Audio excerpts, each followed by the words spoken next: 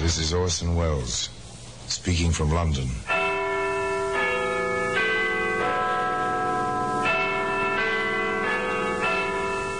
The Black Museum.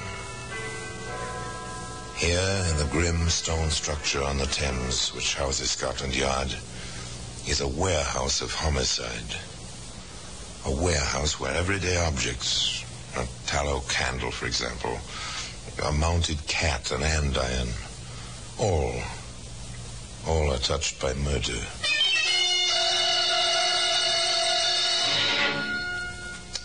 A bedsheet. That's a familiar object. You see them every night, except on rare occasions when you're roughing it. Linen is the usual material. Sometimes they're made of silk. This one is linen. It bears the imprint of the steamship Bengal Tower. May I make up your bed, Miss Parsons? Oh, certainly, stewardess. We're on our way, aren't we? Yes, miss. That's the last we'll see of Cape Town. I'll just change your sheets, miss. Thank you. Fresh ones for the first night out. Today, that bedsheet can be seen in the Black Museum.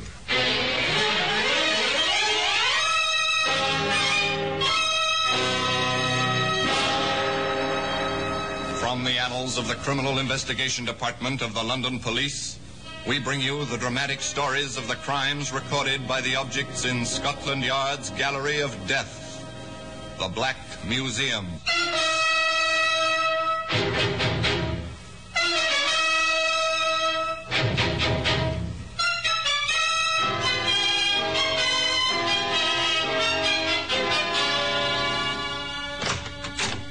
Well, here we are, the Black Museum. Scotland Yard's very special, very particular museum of murder. If you're a student of criminology, a student with some imagination, I don't think you'll be alone here in the Black Museum.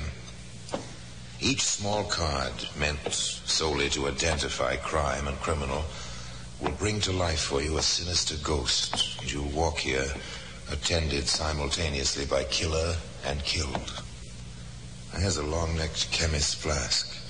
It was meant to hold life-giving medicine, but somebody intervened. There was acid in this flask. A few pellets dropped in, dissolved.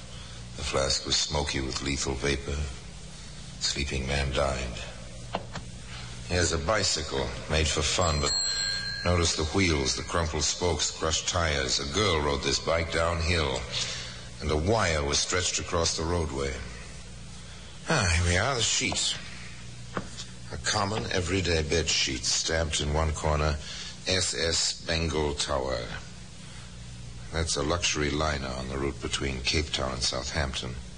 It's a nice ship and a voyage to enjoy, particularly when you're young and homeward bound. Natalie Parsons was young and homeward bound and very lovely. The first night out, there were two gentlemen friends to dance attendance.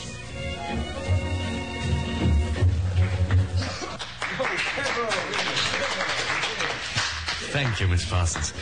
You make even a lieutenant's life a pleasure. Why, Lieutenant, I thought the Navy was the life for a young man with adventure in his soul. Well, that's just the legend, but all legends come to an end.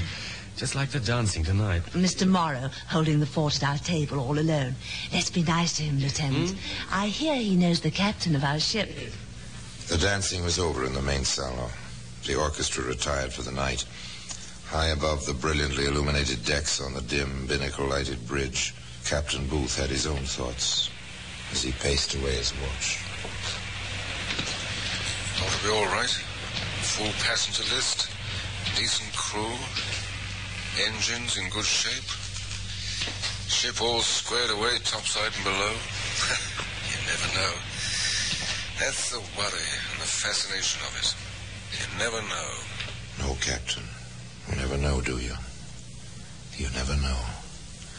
But such thoughts are ridiculous. Look at the three people at that table near the bar in the first-class lounge this minute. The Parsons girl. Actress, the passenger list says. The naval lieutenant. What is his name? Jeff Hennessy, that's it. And Noel Morrow. Past middle-aged, but quite distinguished. Heavy stockholder in the line which owns your Bengal Tower. Nice people having a fine time. And this, gentleman, concludes our performance for this evening. Oh, but it's early yet, Miss Parsons. Well, I'm not used to the sea air, Lieutenant. I'm tired, so I'm going to bed. And thank you both for a lovely first night at sea. May I see you to your cabin? Hold on, I claim that privilege. You dance with her all evening, son. Now it's my turn. Oh, don't fight, gentlemen. Well, not the first night out, anyway. I think we'll accede to Noel's wish tonight, Jeff. He has some basis to his claim, you know. There you are, young fellow. Well, I surrender.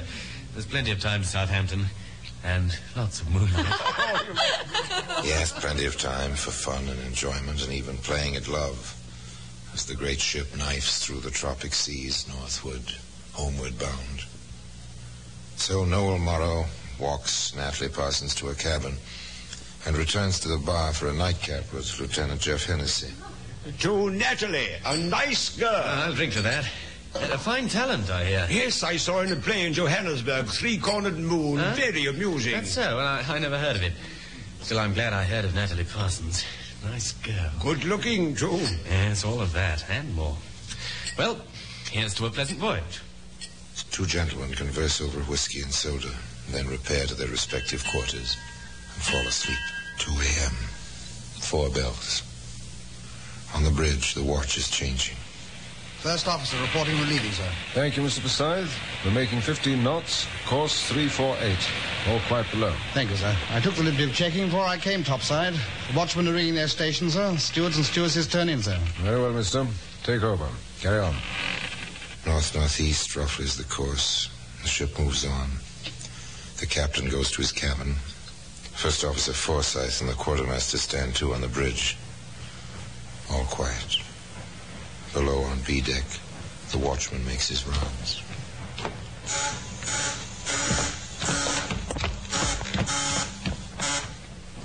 That's a funny one. B-24 ringing for steward and stewardess both. We'll have a look.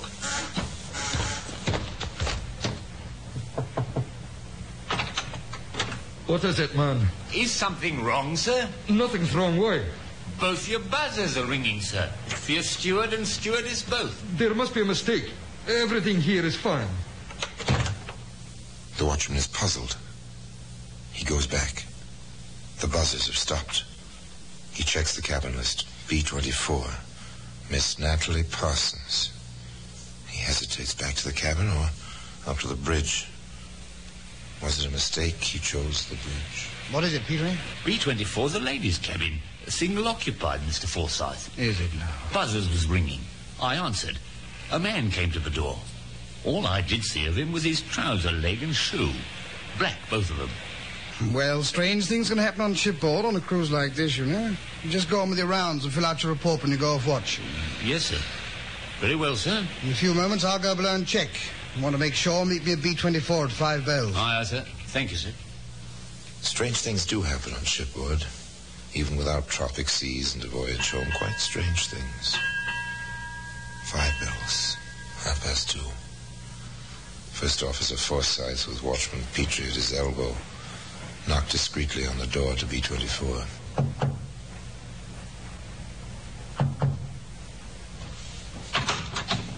Unlocked, is it? Careless. So it seems, sir. Swing your torch in here, Petrie. Aye, sir.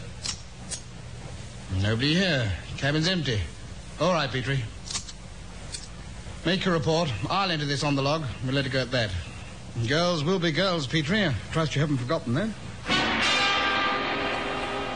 Discreet fellow, that first officer, but then he'd had plenty of cruise experience. He noted the matter in the log. After all, he had left the bridge for a few moments. And that was all. Now, it happens that one of the duties of the first officer is to call the roll at boat drill. You know how that goes. The bells clang all over the ship. The passengers joke as they reach for life bells dusty with disuse and scramble to the boat deck at the stations noted on their cabin doors. And after a bit, the first officer comes around and checks the roll. Yes, I know. I quite agree. Yeah. Answer to your names, please, ladies and gentlemen. This is a boat station for cabins B-18 to B-45. All passengers and crew assigned here will answer. Mr. Ainsworth? Here. Alan Birch? Here, sir. Miss Lawrence? Here. Mr. Leary? Present. Nancy Meadows? Yes, sir. Major Norton? Yeah. Miss Parsons? Miss Parsons? Miss Parsons! first officer reported to Captain Booth. Captain Booth thought it might be courteous if Miss Parsons were under the weather to pay her a courtesy call. Captain knocked.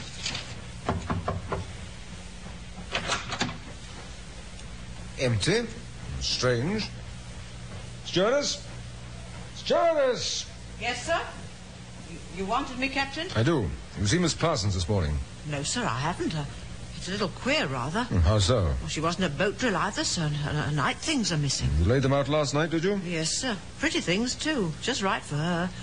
But not a sign of them this morning, and stains all over the sheet. How's that? Where? Here, sir. Sort of red and a few black ones, sir. Streaks like. I see. Just a moment. There are times when I'm glad first-class cabins have telephones. This is the captain speaking. I want Dr. Stout in B-24 at once. Thank you. You don't think something's happened, do you, sir? She's such a nice girl. That's what everyone says. Funny goings-on in here last night. Watchman's report, a log. Notice anything else peculiar here this morning, stewardess? Well, yes, sir. When I came in to straighten up. First off, I noticed the porthole, sir. Swinging open it was all by itself. I fastened it before anything, sir. Yes, that's right. You call for me, Captain? Yes, Doctor. Take a look at the stains on that sheet, will you? Right. All right, stewardess, you can go, but stay on call. Yes, sir, I'll be right outside. And send in the watchman. Yes, sir. Well, Doctor? These are probably lipstick.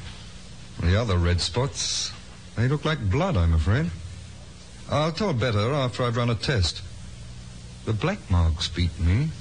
Not a very pleasant prospect. Blood on the sheet and an open porthole. Watchman Petrie, Captain. Ah, yes, don't go, Doctor. Now, see here, Petrie. This man you reported speaking to last night. Did you see his face? Sorry, sir, I didn't. Only his trouser and one shoe, like I told Mr. Forsyth. I see. It's too bad. What about his voice? It was muffled, sir, by the door. But he did have, a kind of accent, sir. What kind? American? Welsh? Scots? Irish? If anything, it was Scotch, sir. All right. Dismissed. Thank you, sir. Well, Doctor? I don't like the looks of it. I'd seal this cabin and notify owners if I were you. I'll do that and more. This is the captain. Give me the bridge. Watch officer, please. Hello, Mr. Matson, Captain Booth here. I want a complete search of the ship at once for a passenger. Natalie Parsons. Crow's Nest a block hole. And, put the ship about, mister. We're going back on a sea search as well. Calculate our position at 4 bells this morning. I'll be topside directly. We're not going to find her alive, you know, Doctor. But we've got to have a look. I know. If this girl went through that porthole alive, the sharks have got her by now. If she went through dead, we have a murderer aboard. As I said before, not a very pleasant prospect, Doctor. No, it didn't look so pleasant. An empty cabin, an open porthole, and blood on the sheet. And I'd remind you that that sheet today can be seen in the Black Museum.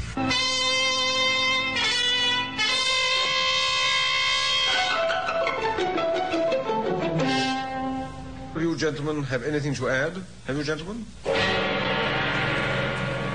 Neither of them did. But in Southampton, the Criminal Investigation Department did have a few items to add.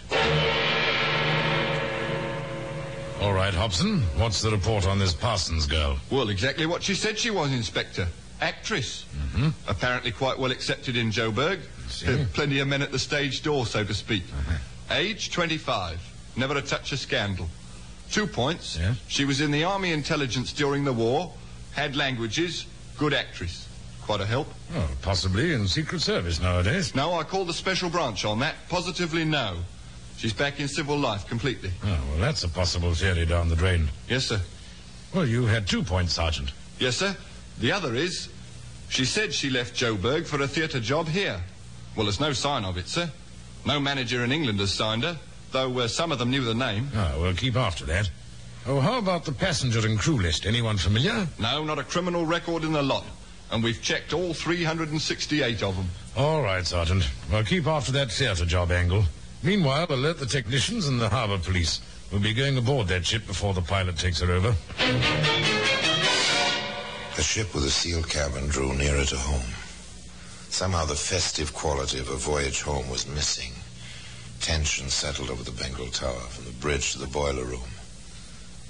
At long, long last, the anchor dropped into Southampton water. The passengers gathered to watch for the pilot boat. That's no pilot boat, is it, Halsey? Police launch. I expected as much. Funny. You dance with a girl, you know her for 8-10 hours out of your life. She stays with you. It happens, son. She was a lovely thing. Don't fall in love with a ghost. You wind up rather lonely, you know. Thanks. I'll remember that. Quite a few of them coming aboard. Yes, we're in for a going over, apparently. The captain spoke to the passengers and crew over the public address system. Ladies and gentlemen, as you know, representatives of the Southampton police have come aboard to proceed with the necessary inquiry into the tragic disappearance of one of our fellow passengers. Until this inquiry has run its course, it will be necessary to lie off and not to proceed ashore. Your cooperation will be greatly appreciated, and I'm sure you realize that all which can be done is being done to place you ashore as soon as possible. Thank you. I wish them luck. How I wish them luck. On B-deck, Inspector Rice took over from a greatly relieved Captain Booth. No time was wasted. Set up a lab in the ship's pharmacy and get at those stains. Compare them with the girl's lipstick and get the blood type. And find out what's in those black markings. Yes, sir. Now strip the bed and go through her things top to bottom. Now, I want to talk to the watchman, the stewardess. And from what you say, Captain, the man in here that night had a Scots accent. That's correct. Well, how many Scotsmen aboard? Have you checked that? We have. 26, Inspector. 18 passengers, 8 in the crew. Oh, very good, sir. You have been thorough. Now, you, I take it, are the watchmen. They worked quickly, but they worked thoroughly. The watchman and the stewardesses reasserted their statements to the captain with one addition. Oh, yes, sir. I cleaned the cabin thoroughly. Wiped everything. That was too bad. No chance now for fingerprints. In the improvised laboratory in the ship's pharmacy, they did better. The lipstick stains match the lipstick in her luggage exactly, sir. The blood type on that spotted sheet? Type O, sir. The girl's army record gives the same type. Meanwhile, information arrived from ashore. She had a job waiting for her, Inspector, at the Abbey Theatre in Dublin, sir. And then the police chemist came up with a long-awaited answer. The black streaks on the sheet, sir. Lamp black wax and petroleum oil. That's shoe polish. But there's a trace of silver polish mixed in, sir. Ah, now we've got something, Hobson. Yes, sir, but what? Well, who'd get silver polish on his boots aboard ship, Sergeant? Well, it's a weird combination, sir. A ship steward, Hobson. A steward with a Scots accent. Now, let's see the captain, shall we?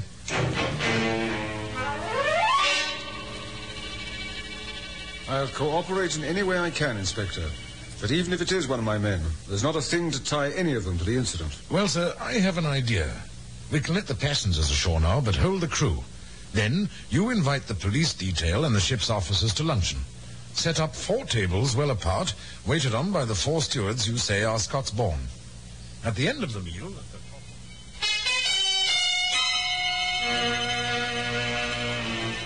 Thank you, steward. I will have some more coffee. Now, as I was saying, gentlemen, it's practically over. That one fingerprint on the glass of the porthole will hang the man. No question about it. They always forget something, make at least one silly mistake. There'll be a ship's mechanic from our harbour police aboard in a minute. All right, young fella. You can stop polishing that porthole cover now. What's the meaning of this? I'm doing my job. There's no fingerprint on the glass. You fell for the inspector's plan. I'll have to take you in charge. Willful murder on suspicion. And I must warn you, anything you say may be taken down in writing.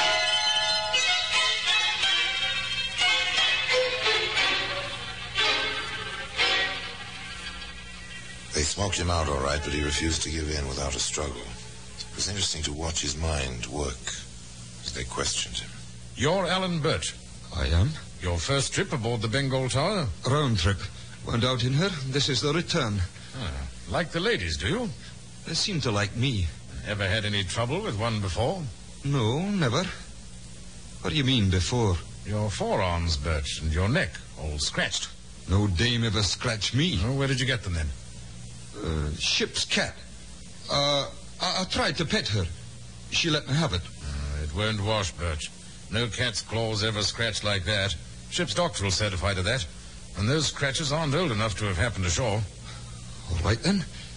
It was a woman. Huh? A stewardess. Which one? I'm not saying. She'd lose her job. Nonsense. Who are you protecting, Birch? Nobody. Stop it, Birch. You're only making it harder for yourself. You were on duty for that cabin, among others. She rang. From the watchman's story, the buzzer was stuck. But you didn't realize it until he knocked on the door and spoke to you. You went to B-24, forced your way in, attacked the girl, and when she resisted, you killed her and pushed her through that porthole. Wasn't that the way it was, Birch? I'll never attack nobody. We say you did. There's blood on the sheet. Her blood. We'll find it on your clothes, too. I never attacked her. We had a date. After she ditched the two jokers she was dancing and drinking with. Be careful what you say, Birch. It's all being taken down and may be used in evidence. I'm telling the truth. I didn't kill her. I was waiting in the cabin like she said. When she came in, she changed her mind or something. She tried to push me out. I don't take that from no woman. I grabbed her. She fell against me.